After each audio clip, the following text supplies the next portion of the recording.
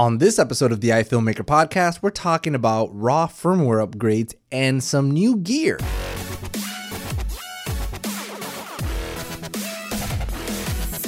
Welcome back to the iFilmmaker podcast. My name's Ariel Martinez, and if it seems like we haven't been here for a while, it's because we have not. You'll notice that Mr. Cervatelli is not with us on this episode. We have both just been going bananas at work, and that is not necessarily a bad thing. It's always a good problem to have too much work. At least to have a lot of work. So anyways, I'm doing this episode solo, but it's okay because I am going to talk about gear, some new releases that were announced, and so on. And man, I'm excited about these. I've also picked up some new gear, and I want to talk about that a little bit now, but I'm going to save that until I can go ahead and use it and actually discuss it with Mr. Cervatelli when he comes back on our next episode. But just to give you, I guess, a quick announcement, I know it's been a while since we've been on the podcast, and that is, like I said, we've both been very, very busy up to the point where it's really hard to find the same times to broadcast anymore. So it's getting kind of difficult for us. So we're trying to get a handle on that kind of stuff. I do have a trip coming up. I'll be gone for about 2 weeks, and I'll be traveling, and I have not really figured out how I'm going to be able to do these episodes. But for now, I'm gonna try to record ahead of time, but we'll see how that goes. Again, this podcast, we don't make money off of it. It's done on the fly, and we enjoy doing it because we enjoy answering your questions and providing information as we learn it, from gear tech to how we handle clients to how we do our jobs, basically, and so on. So bear with us. We will be getting a handle on things hopefully very soon, but for now we're going to keep it to one episode a week, and hopefully, again, like I said, I'll be gone for a couple weeks pretty soon, and but I'll try to keep you guys updated as I go. If you're not following me on Instagram, it's at arielmartinez.tv. I'm very active on there. You can go ahead and follow me, send me a message, say hello. I would love to hear from you guys. Give me feedback on the podcast. What do you guys think? What do you guys like? What can we change? What would you like to hear more about? What would you like to hear less about? And so on. I love hearing your guys' feedback, and for the most part, I usually respond back, and I like to interact with you guys on social media. So go ahead and give me a follow. It's arielmartinez.tv. The website also is arielmartinez.tv as well, so it's the same thing. You can also reach us at ifilmmakerpodcast.com. All that stuff, it's hosted right on the same website. So today, I wanted to talk about these new releases that have been coming out, and let's go ahead and start with the Panasonic Eva1 firmware. I'm pretty excited about this stuff. I haven't made the full-on decision to go with Panasonic and the Eva1.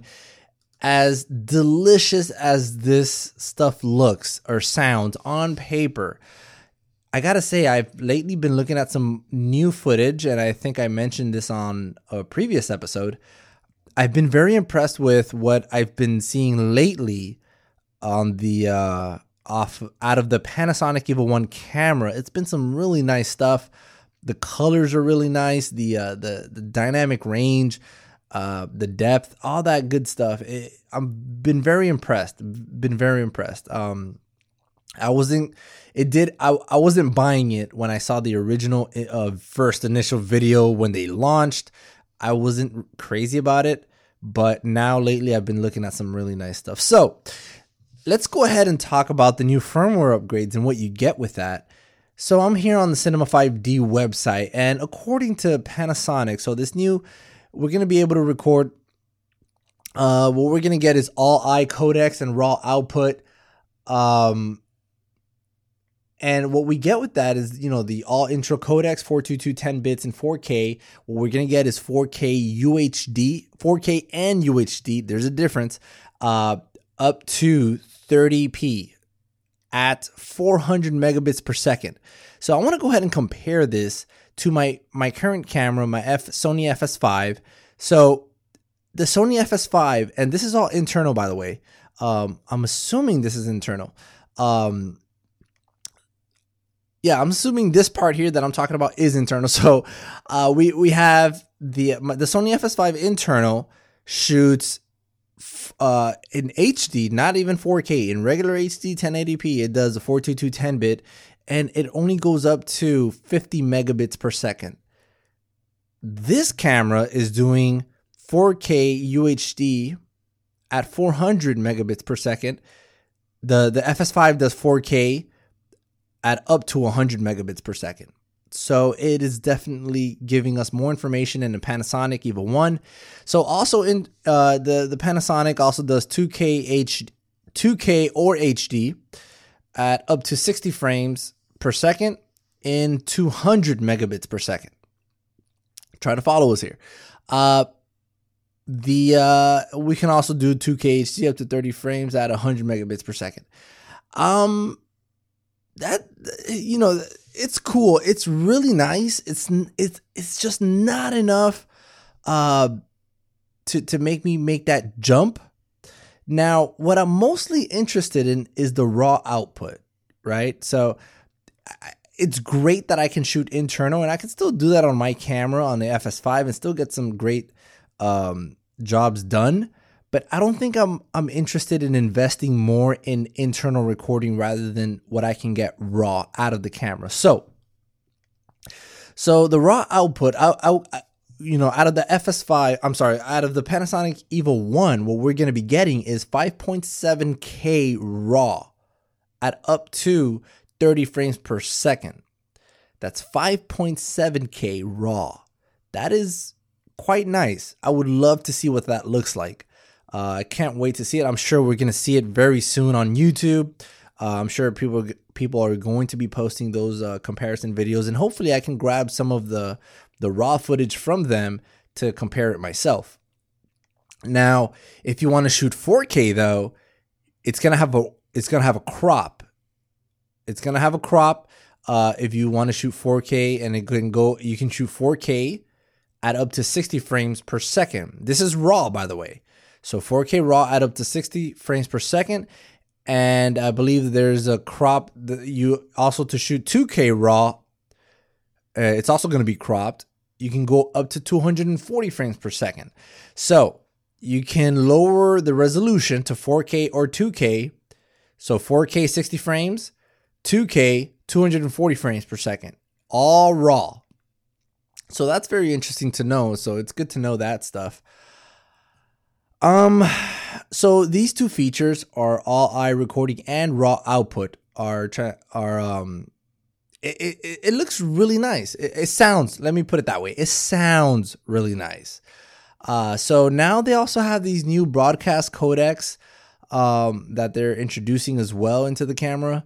And I mean, I didn't read too much into that, because I don't do too much broadcast shooting. But I'm sure that's, it's probably equivalent to how nice what I'm reading is. And they also have some within the firmware. So this is the 2.0 firmware. It also enables support for some popular Sigma Art lenses. Hello, Sigma Art. But unfortunately, they have a specific list here of Sigma Art lenses, and unfortunately, I don't see my lenses on there, the Sigma Art series, which is it's a bummer and surprising as well, because the ones that I have are pretty popular, especially the 18 to 35 f1.8. But the specific Sigma Art lenses that they're talking about here are lenses like the 12 to 24 f4, the 24 to 70 f2.8, the 14 prime f1.8, 30 prime f1.4, 85 and 135 primes f1.4 and f1.8. I did not see not one of my Sigma Art lenses, so unfortunately it's not there. I hope it comes out as well, but obviously it's irrelevant if I don't get this camera, which I'm still on the fence about. One of the biggest things that I'm trying to see about this camera with regards to the raw output, I want to see the file sizes, because My FS5 is capable of raw out, and I can obviously record raw out if I wanted to, but the file sizes are just ridiculously big. It's almost unmanageable. It would be like an entire terabyte for like 40 minutes of footage. That is just way too much, way more than what I'm willing to work with for any given project. And I don't know. I just don't feel like that would be beneficial for any project. So that's why pretty much I'm always sticking to ProRes. And then, you have your different flavors of ProRes. You have your ProRes HQ. I think there's an HQX or something like that, which is much higher. I haven't seen it yet, but I think that's a thing. So there's your ProRes HQ, your regular ProRes, your ProRes LT, and your ProRes Proxy, in that order, Proxy being the lowest of the ProRes family. So you have those flavors that you can play with if you still have that 422 10-bit, but just less information. And I guess the biggest good news for this firmware update for the Panasonic Eva1 is that the firmware is free. It's the 2.0 firmware for the Eva1 is absolutely free to download. And it'll be available by the end of this month. By the end of March. So it'll be available by the end of March, apparently, and looking forward to seeing what that looks like, really. So good job, Panasonic. Something to look forward to. Something else I want to talk about. So Tilta has announced some new cages for the C200, the Eva1, the FS5, and the Ursa Mini Pro. So I wouldn't call these full-on cages, but there are definitely cage kits or something like that, where you have a shoulder mount, a shoulder rest for your camera, and extension arms with some rods. You have a battery plate for a V-Lock battery. Pretty nice stuff. Very interesting. They all look very, very similar in terms of location and placement of these plates.